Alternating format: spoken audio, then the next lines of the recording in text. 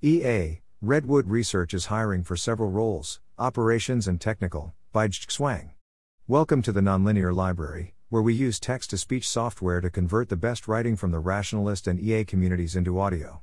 This is, Redwood Research is hiring for several roles, operations and technical, published by JJXWang on April 14, 2022 on the Effective Altruism Forum. Redwood Research is a research organization with the mission of aligning superhuman AI. In addition to our primary work of applied AI alignment research, we host and operate Constellation, a shared office space we created to foster knowledge sharing and collaboration between long-termist organizations. People from the Alignment Research Center, MIRI, and Open Philanthropy often work from the space. Redwood and Constellation are expanding. Redwood Research's staff includes Nate Thomas, CEO, Buck Schlegeris, CTO, and Bill Zito, COO, and a board of Nate Thomas, Holden Karnofsky, and Paul Cristiano. We're running a hiring round for a number of operations roles, across a range of experience levels.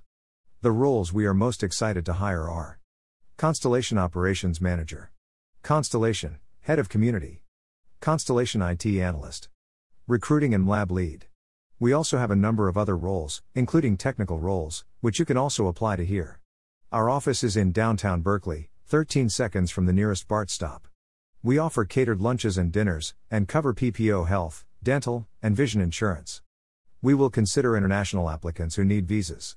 Below is a picture taken from the office. We have beautiful views in all directions. If you're interested in any of the roles listed above, fill out this application form. If you would like to express interest in this role but don't want to be considered for the current hiring round, there is the option to specify this on the form. Any questions, please email opsrecruiting@rdwrs.com. If you're on the fence about applying, please email us. Thanks for listening. To help us out with the Nonlinear Library or to learn more, please visit nonlinear.org.